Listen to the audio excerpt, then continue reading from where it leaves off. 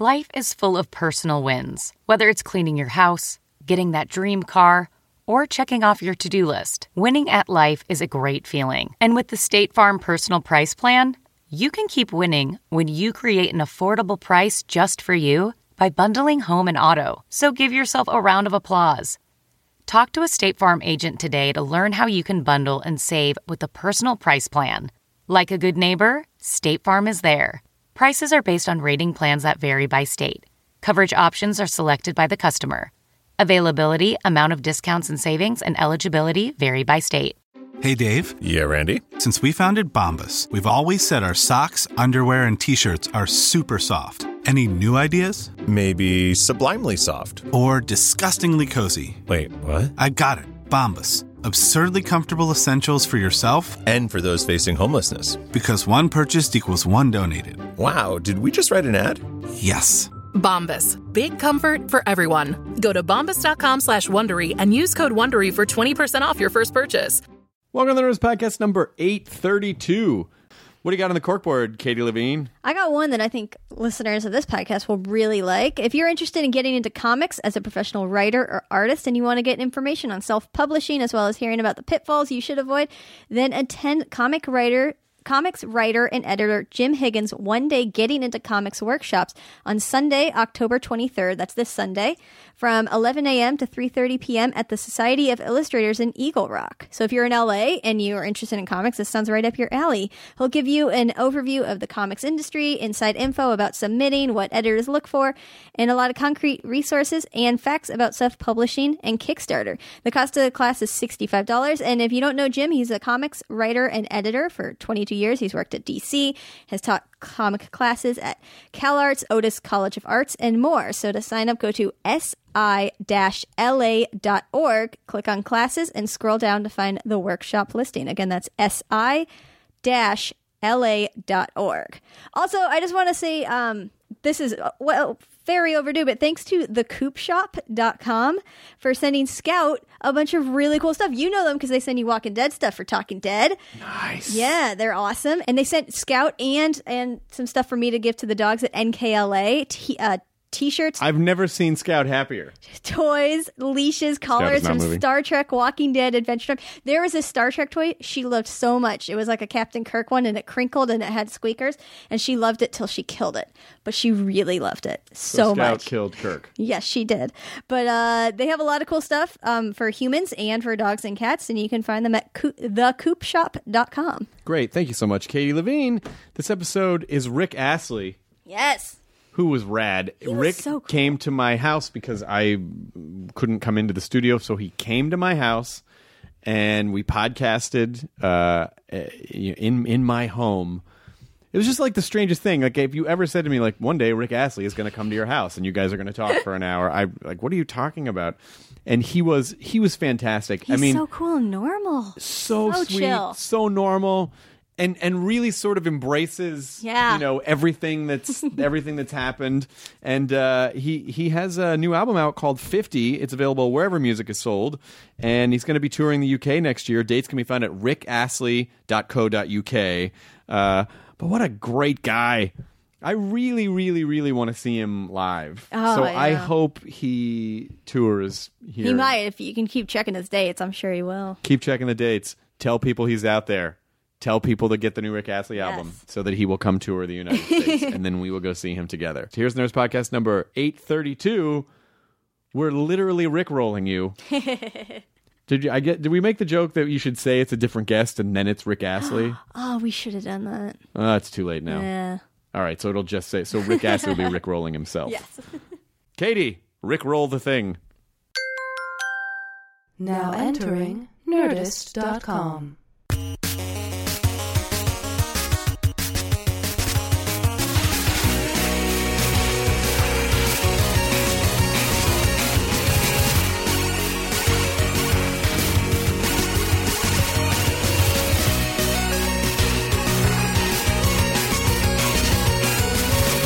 No, they're really old. I don't think I think in order to be able to just purchase them without any type of a license, they have to be kind of firing mechanism inoperable. or Yeah, something. they're fair enough. 17th and 18th century. Like it. It's probably a good idea, to be honest. If you have a party that's happening. I will say that Too big much. long one though. If someone broke in and I came out with that, Yeah. Scare the shit out of you them. would you'd feel like, okay, well, this Yeah. guy's serious. I Yeah. mean, that's a musket. But having said that, he'd probably have an Uzi, wouldn't he? Or a Glock. A Glock he'd probably have. That's the gun of choice, isn't it? I think, stand for the- there as I'm packing Yeah. the powder in and then The like break putting the ball in and Yeah. stuffing it. Yeah, Exactly. I think that process would scare someone. Yeah. How long are you? What brought you to Los Angeles? I've just made a new record album, and this is the first time I've played in America for, I think it's over 20 years. Are you actually. serious? Yeah, I've been doing gigs. I retired for about 15 years. You retired in '93. Something like that, yeah. And then for about 10 years, I've been doing gigs in different parts of the world. And America, corny as this may sound, meant a lot to me because a lot of my favourite singers came from America. A lot of, obviously, TV shows, all that stuff. We grow up with it in Britain. We kind of...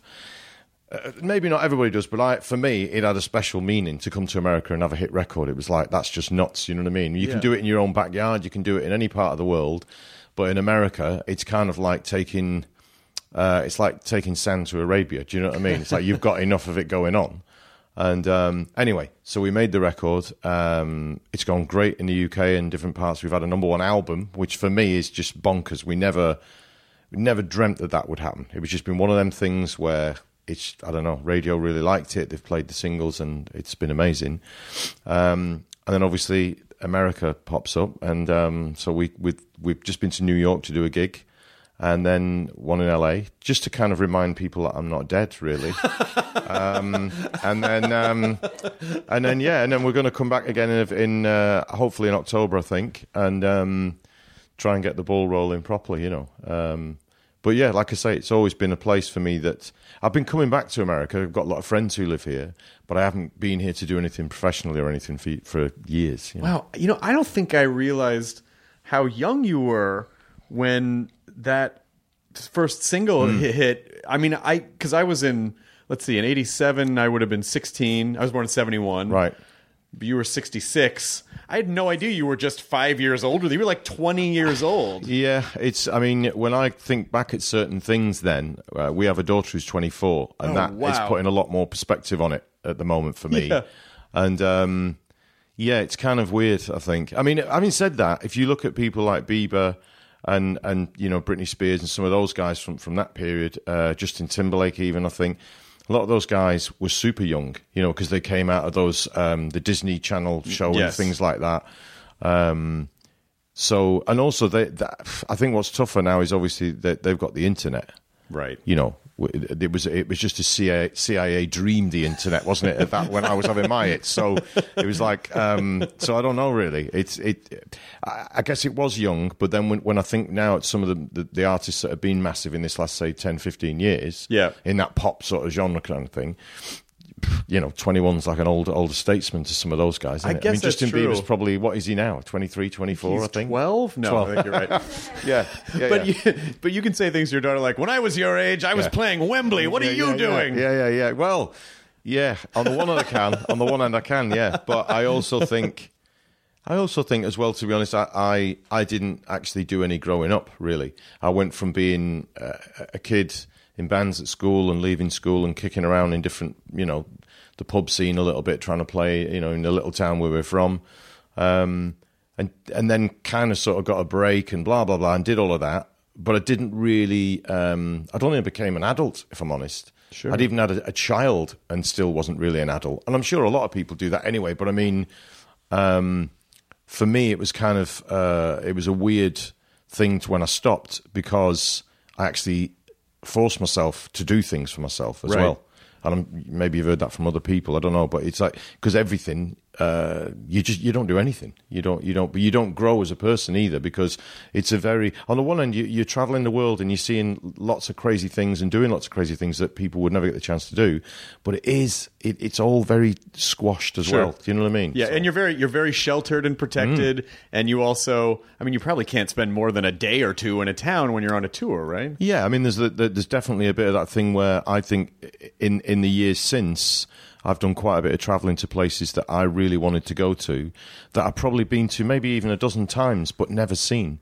I've said this in an interview before, where I remember, I don't know why, but I like the kind of swords and sandals things in movies, so like Gladiator and all that kind of thing, and the early ones as well. So going to Rome, I was always blown away by Rome, and I kept thinking, well, at some point we're going to go to the Colosseum and we're going to go and do and we just never did, because obviously they just want to just get you doing as much promo as you can. And one time I just actually said to the guy who's driving, I said, look, I don't care, you just have to pull over, because I have to go and stand there for a minute, you know.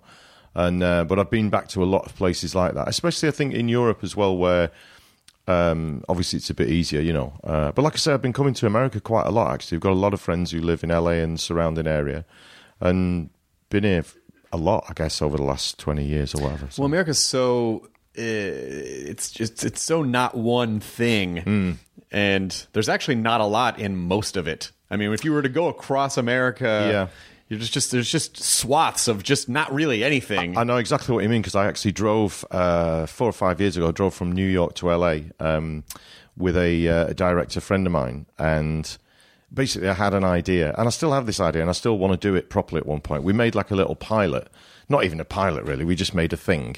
And the idea of it was to drive to every town, or to towns I should say, that have had a song written about them, and to find out why. Oh, that's great. So we basically went, and to be honest, there's so many great ones, but we had like a 10-day period that we could do it, kind of thing, because he was doing something else anyway. I'd been in Canada to do something, so I met him in New York. And we went to the Blue Ridge Mountains of Virginia, which is probably on the one. It was just part of our route, but also as a kid, I just remember that Laurel and Hardy thing, and like going. Do you know that song? No, which the one? The Blue Ridge Mountains of Virginia. Oh, yeah, and all of that, you know, and just there's just so many. Anyway, I'm getting sidetracked, but I drove across like Arkansas and places like that, and you're just kind of thinking like, wow, you know what I mean? Yeah, Arkansas gets a bad rap sometimes, but it's a beautiful state. Well, I'm sure it is, but I'm saying, look, when you drive through certain places, and some of those towns are almost ghost towns. Oh, yeah. You know what I mean? And that's, and again, growing up as a kid, America for us, I'm sounding like an ancient or whatever, but I'm 50, but but still. No, but it did have that kind of feeling of it still had that thing where you could do anything in America. Do you know what I mean? Yeah. Because Britain's quite a small place, isn't it? It's got so many great things, Britain, and it's produced so many great people. I think, over considering how small it is, but it is pretty small, kind of thing. And I think when you get into certain parts of America, you realise how big it is. But it still had that thing for us because of, I think, a lot of the TV shows that we grew up with. It still had that kind of shiny kind of like anything's possible in America. Do you know what I mean? So in a way, it's even sadder to drive on one of those drives sometimes, because you do see some places that you think, wow, this is like what happened. Do you know what I mean? Yeah, it just, a lot of times in a lot of towns, there was something that the economy was based around, and maybe it was mining or maybe it was timber or something. And then the second it dries up, those towns just... Yeah. And I don't know if there's an analogous thing in Britain, but what's happened here, and I don't know if there's a name for it, but when a town starts to go under, it's like, well, they build a Home Depot and then a Walmart and then an Applebee's, and it's just like the same little commercial honeycomb repeats over and over and over again. And it feeds the town and kind of supports the town at the same time. But a lot of the mom and pop stuff is gone. They just they disappear. Yeah, it is. It's and I think that's world over. I've been to Australia a couple of times in this last 10 years to do gigs again, and I don't really like flying. So when I get to a place, I tend to rent a nice car or what have you, and I do the driving. I like driving. Like I say, I drove across America, like I say. And there's places there where you it's a bit like going back in time, because you've got that old high street thing. You wouldn't call it, you call it a main street, sorry, right. And the shops are still there, but there's hardly any of them open. Do you know what I mean? And you see that, like I say, in Australia, you'd see it anywhere. You know what I mean? It's just progress, isn't it? But I think Europe is, we've still got a bit of that individual shopkeeper thing still going. I mean, I know you have it here as well, but I mean, it's still, we've not gone completely corporate yet, I don't think. Right. It's definitely there. I mean, there's a Starbucks on every corner, and there's you know what I mean? But, yeah, maybe I'm being a bit naive and rose-coloured spectacles, but I think, if you're driving through Italy, you can still go into a local, and it is just local. Do you know what I mean? Right. They yeah. Well, there's just not a lot of places here that have any modern history more than a couple hundred years, Sure, and that's really quite a lot. And you really have to go to New England to find anything. It's like, this is from the 1600s. Like that's, but a lot of the, and of course, a lot of the indigenous culture was just completely wiped from the face of the map, and so. I'm always so jealous of people who can tour the UK, because you could just take a train, do a show, and then come right back the next day. America's so expansive. No, I know. It's I know. But on the one hand, surely there's two ways of looking at that. I mean, you've just said it. It's so big that you've got a lot more opportunity. I mean, even when I come to LA, I'm still amazed at how many bands play, and bands play in London. Believe me, they do, but not on the same level as you have here. There's more gigs in LA, and obviously it's more. I don't know about densely populated. I don't know I don't know how many people live in Greater LA or whatever, but it's like 8 million or something. Yeah, like I mean, that. so London's that and more, I think, but obviously it's a lot more condensed and it's what have you. But I don't know, and maybe that's just seeing it as a tourist or as an outsider. But it just seems to be that if you want to go and see jazz tonight, you can go and find 3 places where there'll be a great jazz trio, or there might even be a big band, or there might be what have you. And I think in London that's harder to do. But again, it might be because I kind of live there, on the edge of London. So maybe I don't see it the same. I just think obviously it's a much bigger place with a much larger population anyway, the States, and it's, I mean, it's kind of funny because I never go out to shows anymore. Because, usually work all day, like, I don't feel like, parking and then going But I saw Radiohead the other night, and in LA they played the Shrine, right. And it was, and I was there. I'm like, why don't I do this more often? No. It was, Same with theatre, to be honest. I mean, I think the thing with theatre is with a gig, if it's not going great, you can just have another beer, right? And you can sort of say, well, whatever, and I'll wait till those songs come that I really, whatever. If you go to the theatre, if you don't like it, it's pretty hard to sit there if you're not enjoying it. Yeah. And we've walked out of things a couple of times. We go like 2 or 3 times a year. We've got some friends who they pick and pay for the tickets. We buy dinner, and vice versa. Yeah. So they pick something, we pick something. They pick, and we generally pick things that we kind of all like, are in that ballpark.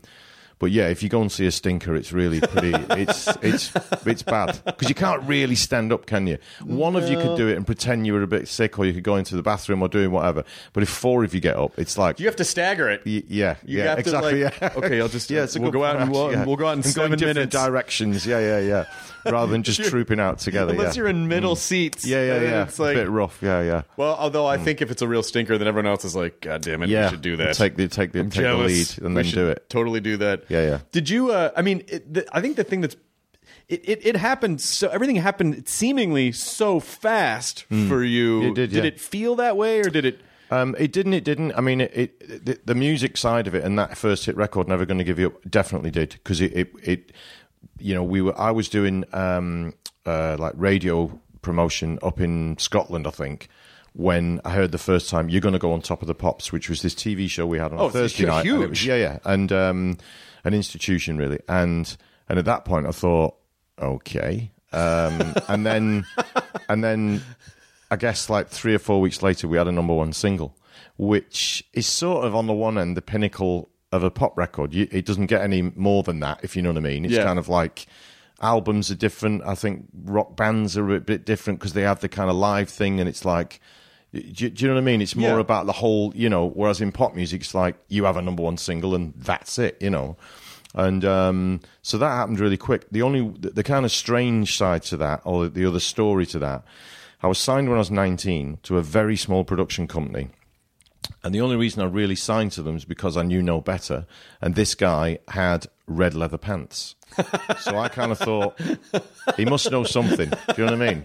Those are serious music business pants. Exactly. So, and in truth, I just thought, well, I'll just give it a go. I'll get to live in London for a few weeks. We'll do whatever. It wasn't even a record label. It was a production company. The weird thing was that in the period from when I signed to them, literally a couple of months later, they had their first number one record with a band called Dead or Alive with a song called You Spin Me Round. Of course. So the thing was, and they were making the whole album, and the thing was, they kind of in that 6 month, maybe a year period, became the biggest pop producers. They didn't do that well here, to be honest. There was only a couple of people, me included, that they actually sold records here with in the States. But they were pretty massive everywhere else. And so I kind of got pushed to the back of the line because I was signed to their production company. Got it. And major labels were throwing money at them to make a record for certain artists. So, and I didn't begrudge them that in any way. I know I was 19, I was 20. I wasn't in a position to say or do anything anyway. So I ended up making tea and getting the sandwiches and basically being what we used to call a tape op when we had tape machines, and just helping out in the studios, which was pretty amazing because it was sort of an apprenticeship, and it was also I got to go to the pub with the three guys because the tape ops, the juniors, were allowed to go to the pub. They can't stop them, obviously, but they weren't allowed to kind of sit with them. But I did, so I got an education in certain things in the business, if you know what I mean. So I still don't think you can prepare yourself for having a number one record. To be honest, that's just bonkers. No, that's nuts. I mean, it can't even seem real. Yeah, I mean, no, it was weird. Yeah, it was. Because I'm curious to know where because you mentioned Dead or Alive, and Dead or Alive, I guess it's still the same now, but the 80s.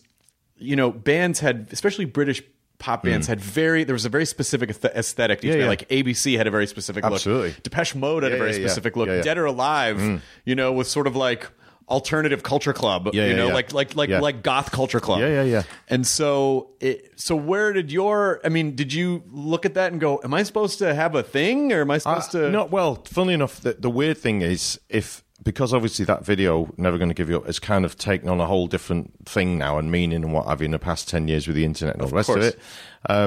You could say that wearing a blazer and a striped T-shirt, or wearing a rain mac or whatever it is, or a turtleneck or what have you, I'm sure people would think, oh, wow, that stylist really knew what he was doing. They're just my clothes. You know what I mean? That was like, I just turned up. I turned up literally, and it's like, well, we're making a video, and this is how we're going to do it. And I just said, well, these are the clothes I brought. And they go, well, great, here we go then. So it's like, over there, so there wasn't there definitely wasn't like an image thing. And yeah, I mean, it's funny. A lot of the bands, I guess, that I liked, some definitely did have like an image thing going on. I think you can't. I think the thing is, the early 80s is very much the way you're describing it. And then I think when we went into the later 80s, it all kind of, I'm not going to say blanded out because that's not really fair, but it all got a bit safer and nicer. Of course. I think the early 80s were quite edgy because we'd come out of punk and we'd come out of new romantic and that whole kind of like, and also you look at someone like Boy George, no one had really done that before. Right. No one had sort of gone, I'm a man, but I'm gay. I like makeup, and I'm going to wear whatever I want. Mm-hmm. No one had. They probably had actually, but I'd never. You know what I mean? Because I was young, and I probably hadn't even known that's what they were saying or doing. But I don't think they had really. Elton John did some pretty crazy stuff. Yeah, but Bowie, but Boy George, definitely. I so remember because I was the perfect age for MTV. Like right when it started, and just immediately it was, just watching that all happen. Yeah. Well, again, I think because of MTV, really, the video thing became so important. So then, therefore, the image then gets magnified even more, doesn't it? It's very much about what you bring to that video. So that's why we had Simon Le Bon on the front of a yacht, in pastels, doing whatever. Do you know what I mean? And when you think back to some of those videos, Duran Duran especially, I mean, they were one of the bands that did those mega videos, weren't they? Wild Boys and stuff. Where Hungry Like the Wolf. Yeah, and you referenced Rio. Yeah. And so it's and also I remember seeing Annie Lennox in the Eurythmics in some of those early videos, and just trying to get my head around what she was saying. Not with the lyrics, but visually, the way she dressed, her hair, right? That kind of, that she's a very beautiful woman, but she's also doing one of the videos, Sweet Dreams, I think it might be, where she's just got super cropped. Yeah, she shaved her head. And Dave Stewart has really long, long flowing hair. Who's the feminine one and who's the masculine? But she's so obviously very feminine as well. I'm not saying that. Right. But they were swapping gender roles at a time when people weren't, at least. Maybe underground they were, but certainly not in the mainstream media they weren't. Yeah, well, it was wonderful. I'm not so sure I'd ever... I mean, if you think back now and you think to certain people who act as comedians, obviously music people, whatever, and you go, well, of course they were gay. Of course they were gay. But at the time, they weren't openly gay and they wouldn't say so. Right. Outright. Right. But they said everything else. Do you know what I mean? When I think back about the Village People now, like, where was the question? Exactly. We didn't know? I know. And they probably actually also said things, outright said them, but just didn't actually say, I'm gay. Do you know what first I mean? of all, they Queen, they call themselves Queen, or the Village People call themselves the Village People. There were when you go back and you look at the cues, they were trying to subtly express who they were. Exactly, yeah. And people who knew, and people who didn't, just didn't listen for the music. But also, I think because I don't know whether this is true. Actually, but for me, it was like you weren't allowed to do that because big TV wouldn't have allowed you to be on the show. Yeah, it was such a fucked up time. Yeah. And even thinking about George Michael having to record this kind of disclaimer at the beginning of "I Want Your Sex" and go, "This song is not about casual sex. This is about monogamy." And it's what? That's crazy that he had to, just because he was writing "sex" on the side of some girl in lipstick. And it was such a weird, innocent time. Yeah. And I don't think it's funny that you had mentioned some of the younger performers now. But I don't think anyone ever heard "Bad Boy Rick Astley's at it again." No. Well, to be honest, I wasn't a bad boy. I was a very good boy.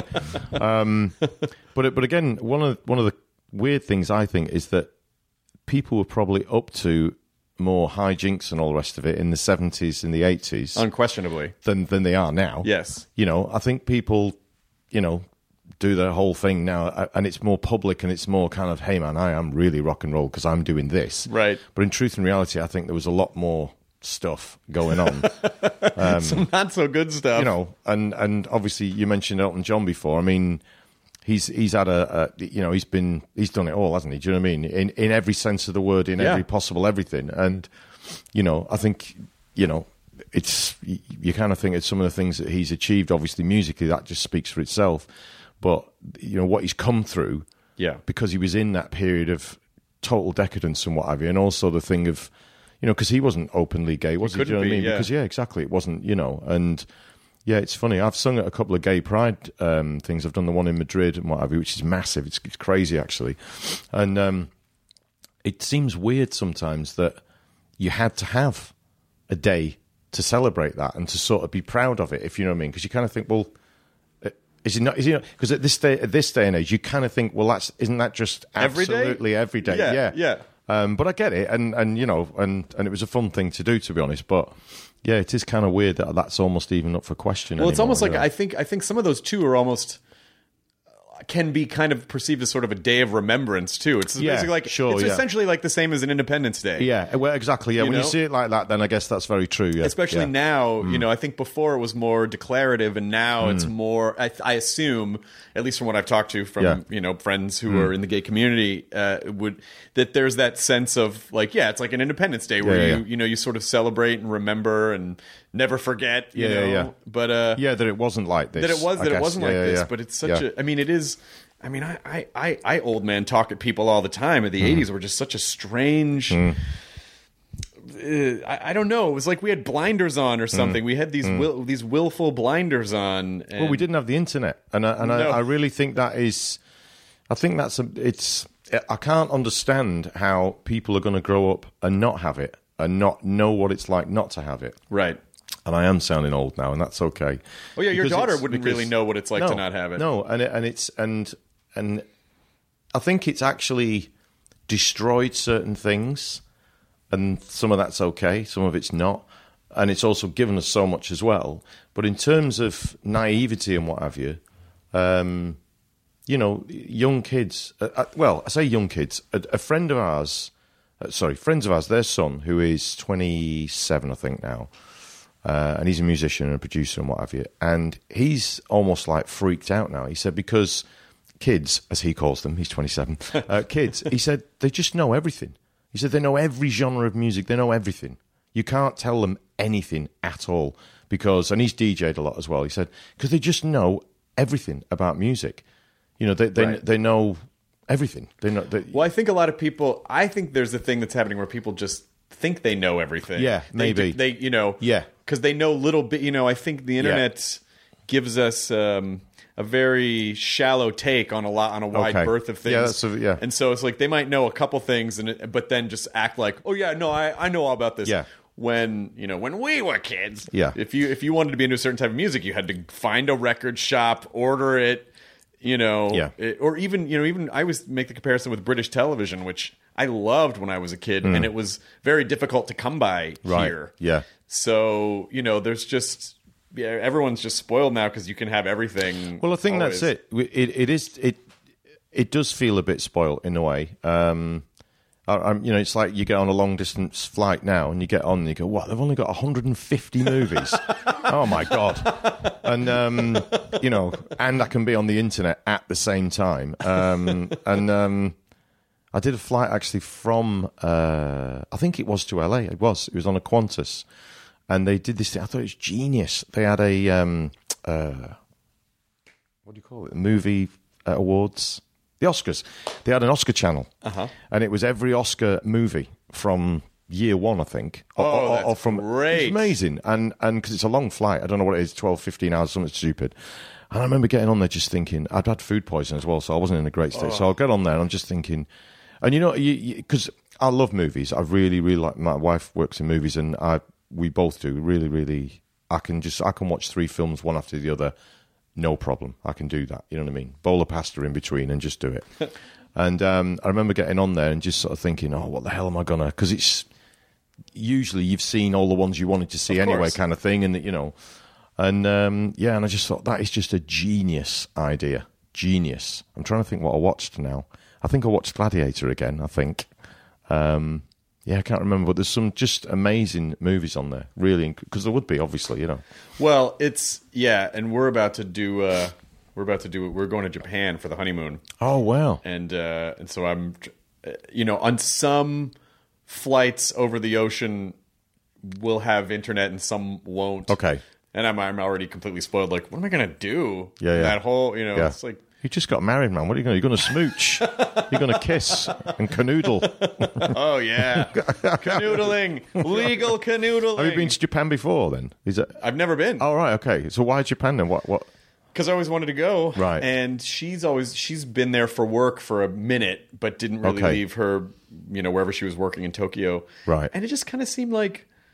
Because you need a couple weeks to go, and I never get that much time off. Right. And so I was allowed to pre-shoot some things because of the honeymoon. Got it. So it was like the perfect excuse. Like, if we don't go now, it's not going to happen anytime soon. Are you going to do? Are you going to go to Kyoto as well? Yes. Yeah, brilliant. Yeah. Because we, the first time I actually sang my old songs again after all those years of not doing it, was I had an offer to go to Japan, and I'd been a few times, obviously back in the day, but my wife had never been, and our daughter had never been. Our daughter was probably about 14, 15 then, and they kind of, their ears pricked up and said, "You've had an offer to go where?"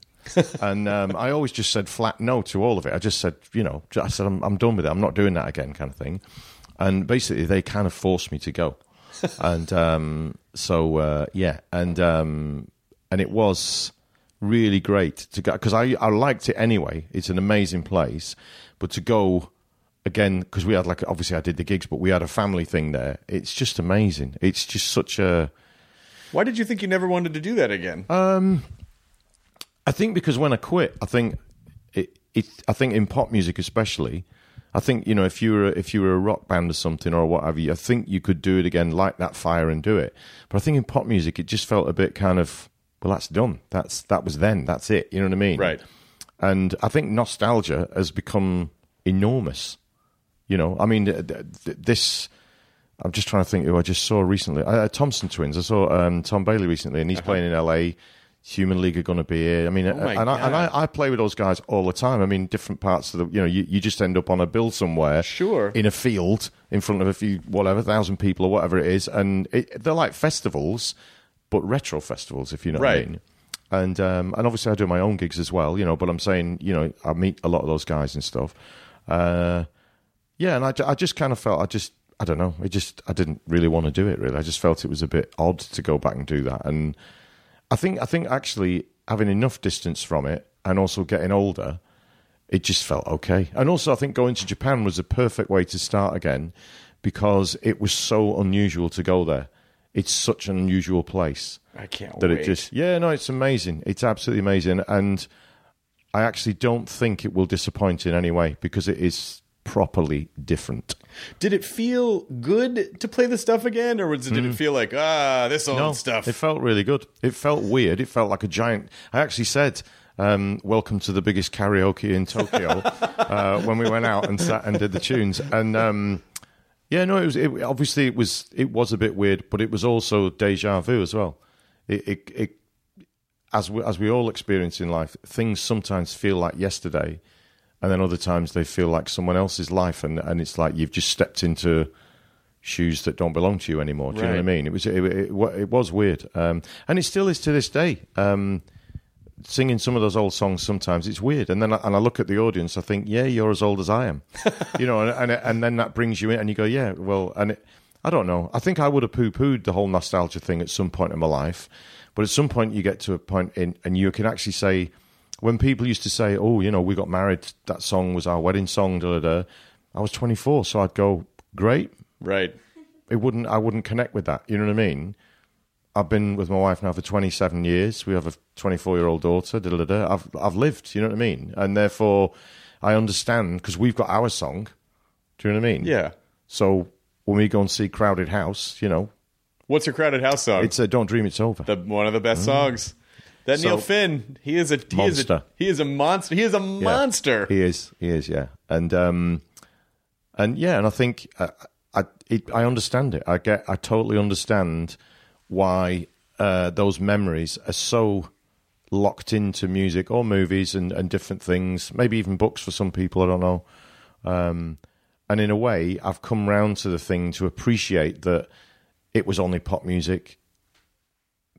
Bit cheesy at times, even possibly, but I don't actually think the songs are completely cheesy. I think the videos are a bit cheesy sometimes. when I go back to them, I think the songs kind of, in their own way, stand up to, you know, scrutinization, especially with what was around as well. You know what I mean? And but every generation, every generation looks back and goes, "No, that old stuff is all cheesy." You know, it's like they all do it. Well, they do, but I think certain genres of music. If you look at rock, for instance, proper just rock is rock. Right. It's only because we went into that kind of spandex rock that when you look back at that and the hair, I mean, they've always had the long hair, you know what I mean? But they just bouffanted it. They just that was MTV. That was MTV influence. Yeah, and you kind of look at some of those and you kind of think, wow, you know, maybe that was okay. You could have left that particular. But if you don't have that, you don't have the rebellion of grunge. Exactly. It's like each decade has to deconstruct the previous decade. Yeah.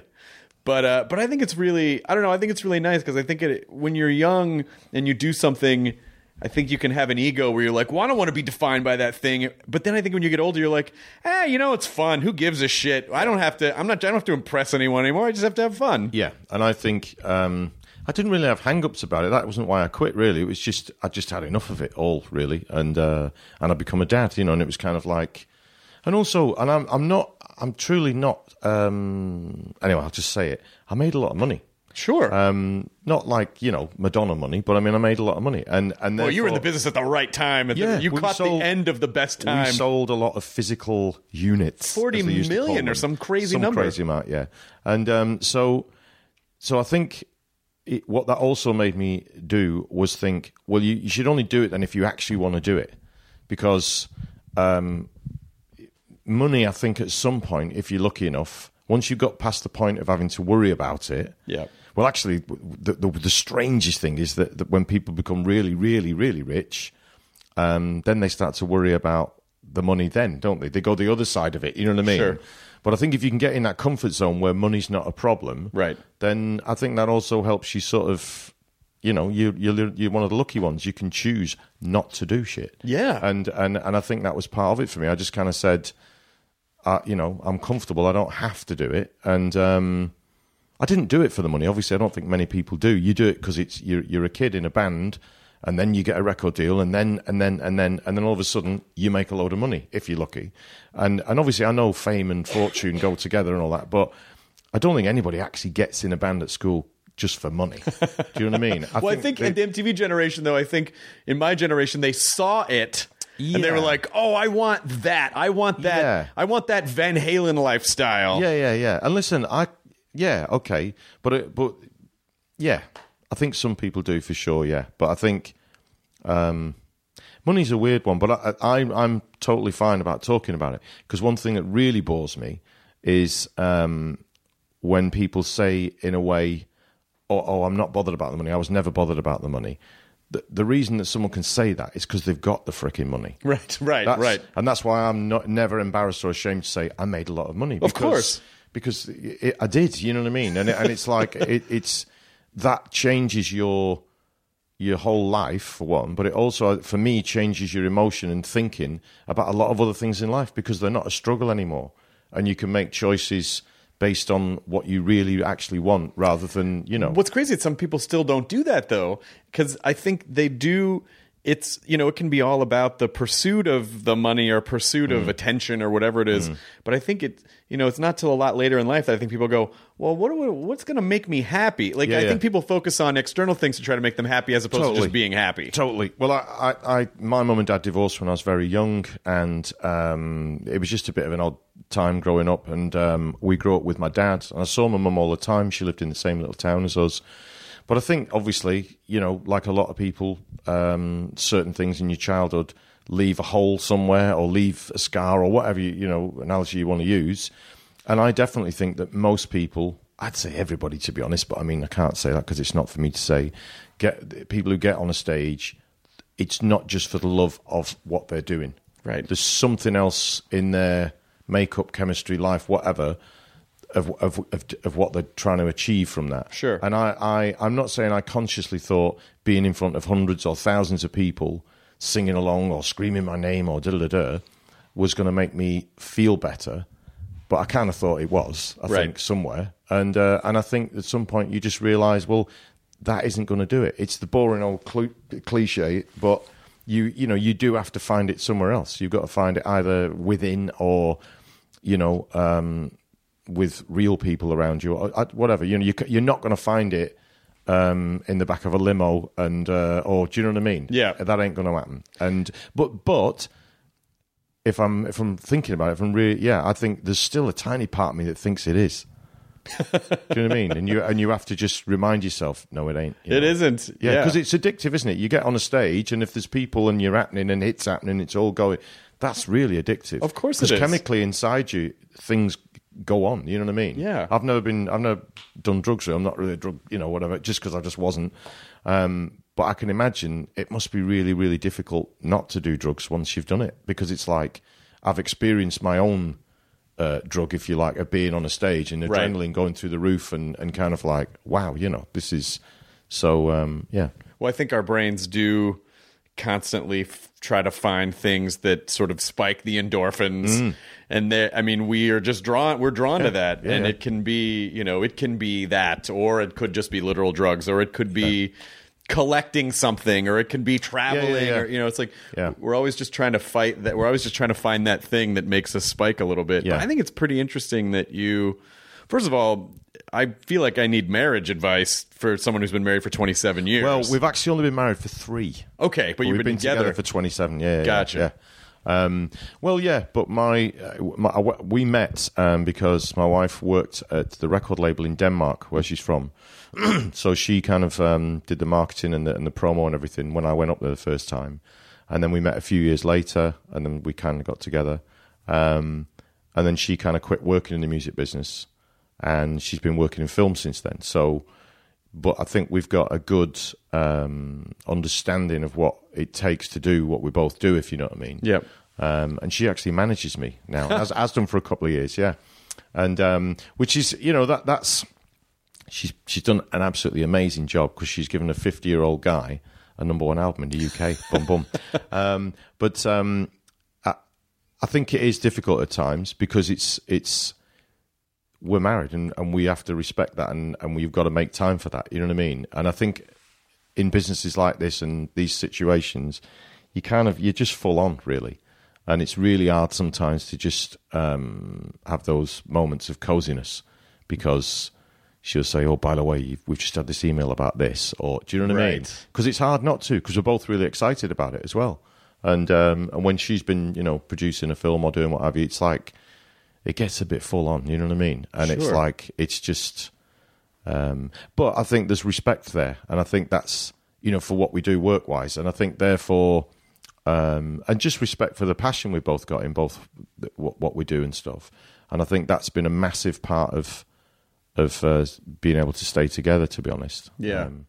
I've been reading, and it's not because I think, oh, I'm going to fuck this up. Although sometimes I think like, oh, I'm going to fuck this up.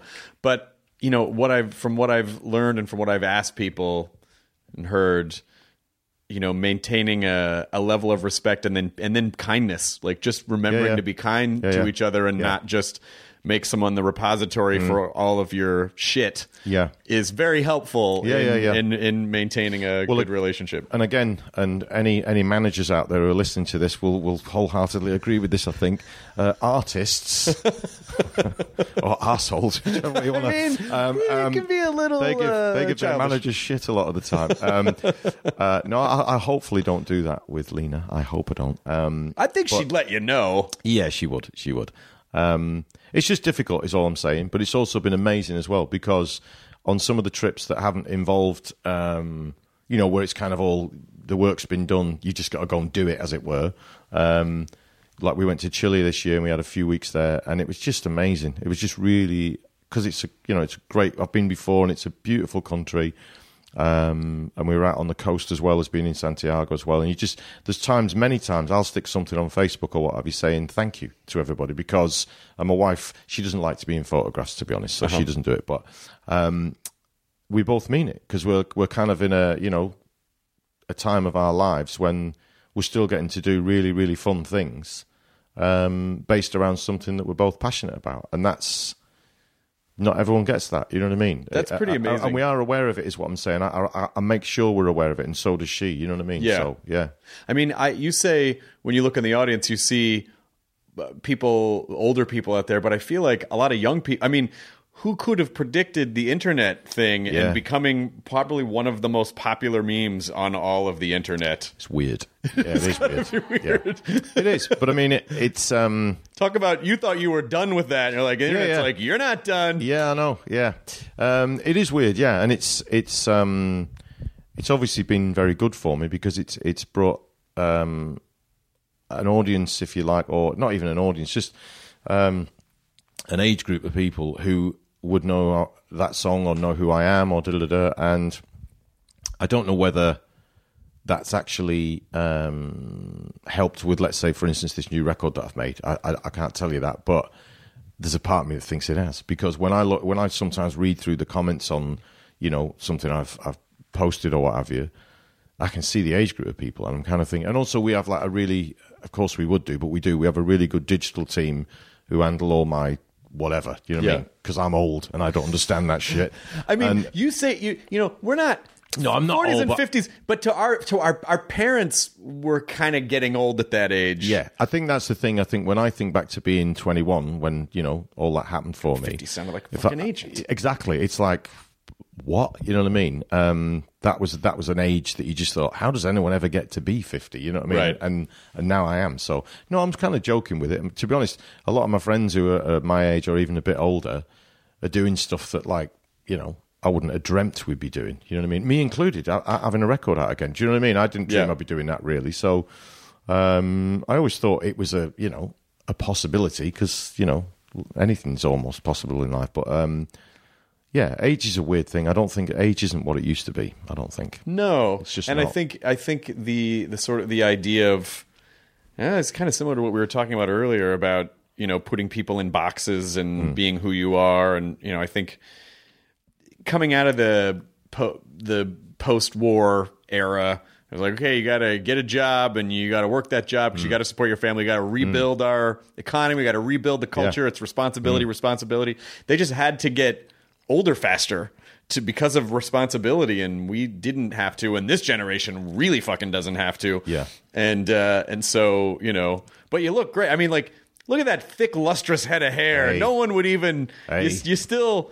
You still look the same, which is I nice. don't look quite the same, but I've got my hair, which is great. I'm really happy about that. My whole family, all the guys in the family, have still got pretty good hair, whatever age they get to be honest. So, Nice. So that's quite lucky. Yeah, yeah. No, it's I'm having a good time at the moment. It's good. Was recording the album a completely different experience this time around? Totally. We moved house about 3 years ago, I think I said, and I converted this garage building at the back of the house and put a little studio in there, and that's where I made the record. And I played all the instruments on it. I did everything. So the only bit I didn't do is the female backing vocals, because I haven't quite worked out how to do that. You have too buttery, bassy of a voice. Yeah, I think so. Yeah, we've always got auto tune. Stick it up an octave. But no, I did it all. A really good friend of mine mixed it and engineered and stuff like that, and we did the vocals together, obviously, because it's nice to have someone to kind of bounce off, if you know what I mean. That just sounds fun. Like, it just sounds like, even if you hadn't ever put it out, it just sounds like, it was a fun thing to do. Well, to be honest, I'm trying to remember exactly how I did start the process. I know I bought some new gear, and as I say, we were fixing the house up, so I put this room together, and I think somewhere in the back of my mind, I've always been saying I'm going to make a new record at some point. Whether I'm actually going to play it to anybody is a different matter. And then I don't know. I just got into it, and I just really started to feel it. And I think some of the lyrics on this record are really personal as well. And I think I'm in a place where I'm happy to do that. And so it's just been a really good process. And I think something in it. I'm a real big believer. I've heard this from many different producers and writers and all the rest of it, is that you have to. There's something that happens in the recording process that you can't make happen. It just happens, and something then therefore connects with a certain audience. And because if producers knew what it was, they'd do it every week. Of course. So I'm sure that's the same with any creative endeavor, really. But I think in the studio, because you've got all the gear and you've got all the lights and all the everything and and you think, well, we'll just do the record like we did that other one. Do you know what I mean? It just doesn't work like that. And so whatever's happened for us, back home, it's kind of just clicked and it's worked, So whether that'll happen anywhere else, who knows? But I sort of hoped and like to think that it's because I did it purely from a state of loving it and wanting to do it. Yeah. I didn't even have a record deal or anything. I just did some tracks. We got like 4 or 5, 6 finished. And then I went and played it to someone. So I just felt that was just the best way of doing it, rather than being like the old dude who's on a record label, and then a party of 12 people sit around a big table and say, "What are we going to do with that old guy?" Right? Because we need to do something with him. I just wanted to be where they heard something and thought, "Okay, that's pretty good. Let's have a go at it." Yeah, you didn't need to do it. You just you just wanted to do it. Yeah. That's the best. Are you going to do it again, or do you feel like, maybe I'll hang it up again? I don't know. And to be honest, it was a lot of work, and I really loved it, but it was very time-consuming. And I loved, I'm not really a musician, really. I can play a bit of everything, and I'm all right, but I'm not, I've got a really great band, but I think I just fell into doing it. I liked the demo sort of things, and then the demos became the tracks, and then the tracks became the record. And so I think if I was to do another one, I quite like the idea of working with a producer who sort of comes to me and says, well, I've always wanted to make a record like this. What do you think? Do you know what I mean? Yeah. Like saying, like someone like a Mark Ronson, for instance, all right, maybe he's like, the name everyone would say, but he tends to do things that are very stylized and very kind of like, maybe I'm completely wrong here, but almost like he's dreamt that up first and said, this is what we're going to do. Right. And I think that's probably because he's a DJ as well, and he's got that wealth of real knowledge about music. Do you know what I mean? And I think, and if you go to, let's say, the Amy Winehouse record or something like that, it was very, very modern and very now, but also unbelievably kind of retro and authentically that sort of influence that, and I think someone like him is really great at doing that thing of taking something that maybe we think we all know and then kind of just tweaking it and turning it into something else, Yeah, I mean, it just, even Johnny Cash did an amazing album right before he died. Yeah. And some of the most... You saying I'm right before I'm going to die right now, or what? You went, no!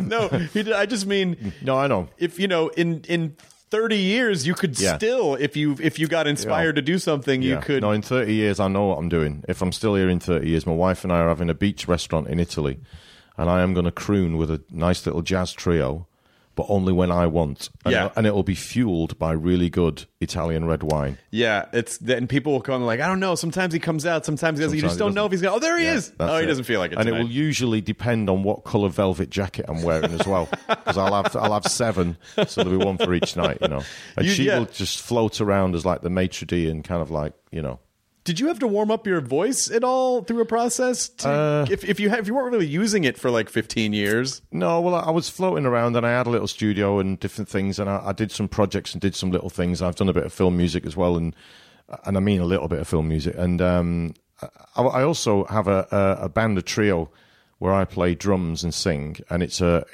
power trio. It's a rock trio. Nice. Where we play from like the Pistols to the Foo Fighters. And we're like middle-aged men, obviously, but because we do it for charity, it's okay. Yeah, it's fine. It's totally fine. Yeah. No one's going to say like, "What are you doing?" You're like, exactly. Hey, I'm here for the kids. What are you doing? Exactly. Absolutely. Yeah, that's genius. So I have been singing here and there. No, I think. I mean, on the subject of warming up, I do that a lot. I do that kind of religiously now when I do gigs and stuff. I've just worked with a couple of people who have taught me a few things, and also I've had a few, not personally, but you have a few scary moments where you hear somebody, you think, well, they're always going to have that voice, right? And then you hear that they have problems, and you think, well, why? Because then as a singer, you start thinking, how did that happen? Right? And it's the obvious ones. It's I don't smoke, but I do like a drink. Yeah, and I had a few drinks last night, and I can hear that in my voice right now, to be honest. And it's just being like realistic. If you were an athlete or what have you, then you have to prepare, don't you? Do you know what I mean? Yeah, it's a muscle. And, but it's also why when people were doing all that crazy shit in the 70s that you were talking about earlier, it's like, a lot of them they didn't really come out of that well. No. I was really lucky. Like I said, I didn't really ever get into drugs. I've got more and more into wine as I've got older.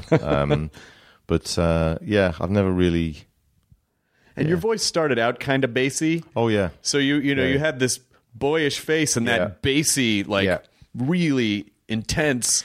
So it's not like you had a real high voice that's dropping. No. And I think that was part of the charm, if you want to call it that, is that I looked 11 and sounded completely different. And it was, I even remember that the 3 guys, the producers who wrote that tune and produced it, Never Gonna Give You Up, we didn't actually release it for a long time after they'd done it.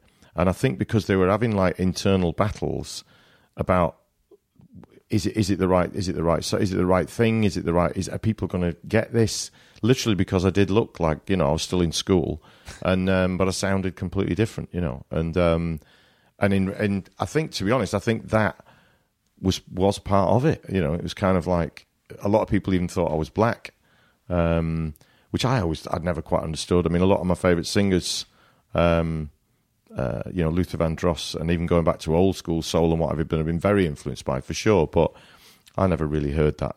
Really. Well, I think I'm just sort of remembering that moment of people hearing the song on the radio and seeing the video and be like, "That guy looks like that." It's just like It was very unexpected. Yeah, and I think that was part of it, really. So. Yeah. Well, I hope you enjoy your time in Los Angeles, and I hope when are you going back home? Are you going back home, or are you? No, we are. We go back on Tuesday, I think it is. Yeah, we're actually making a video here on Monday. for a tune. Great. Yeah, so that's going to be fun. And this weekend we're going to hang out with friends up in Topanga.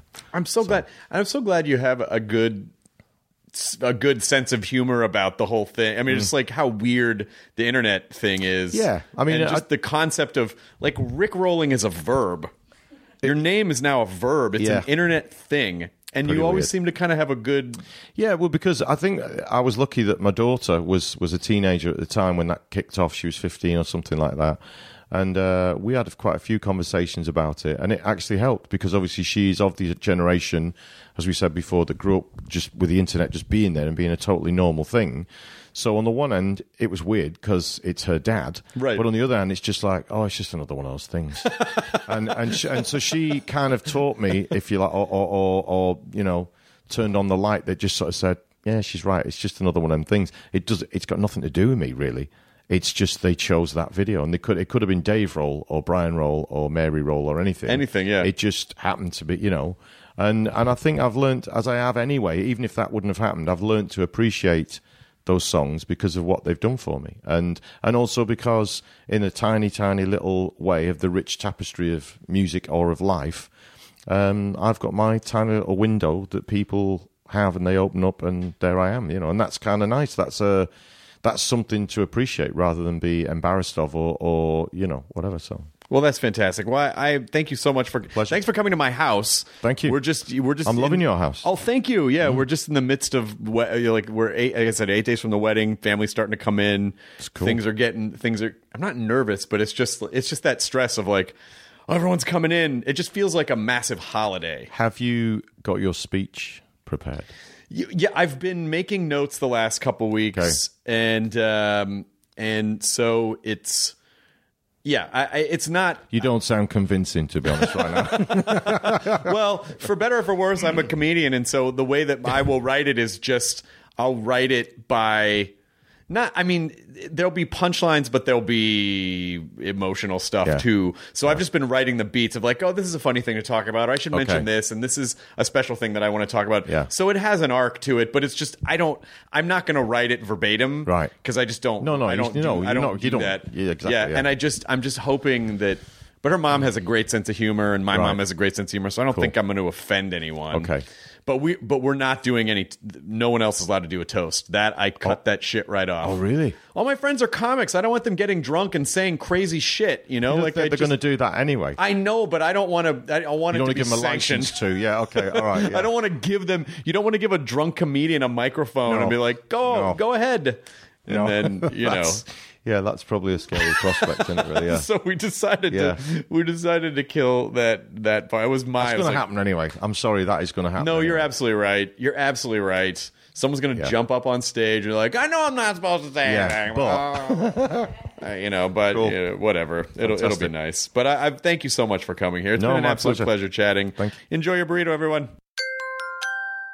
Now leaving Nerdist.com. Enjoy your burrito. For more than 2 centuries, the White House has been the stage for some of the most dramatic scenes in American history.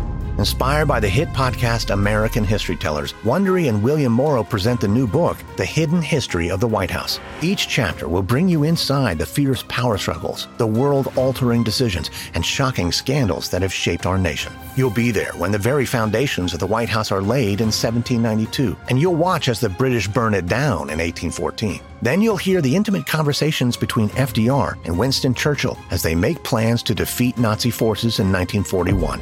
And you'll be in the Situation Room when President Barack Obama approves the raid to bring down the most infamous terrorist in American history. Pre-order The Hidden History of the White House now in hardcover or digital editions wherever you get your books.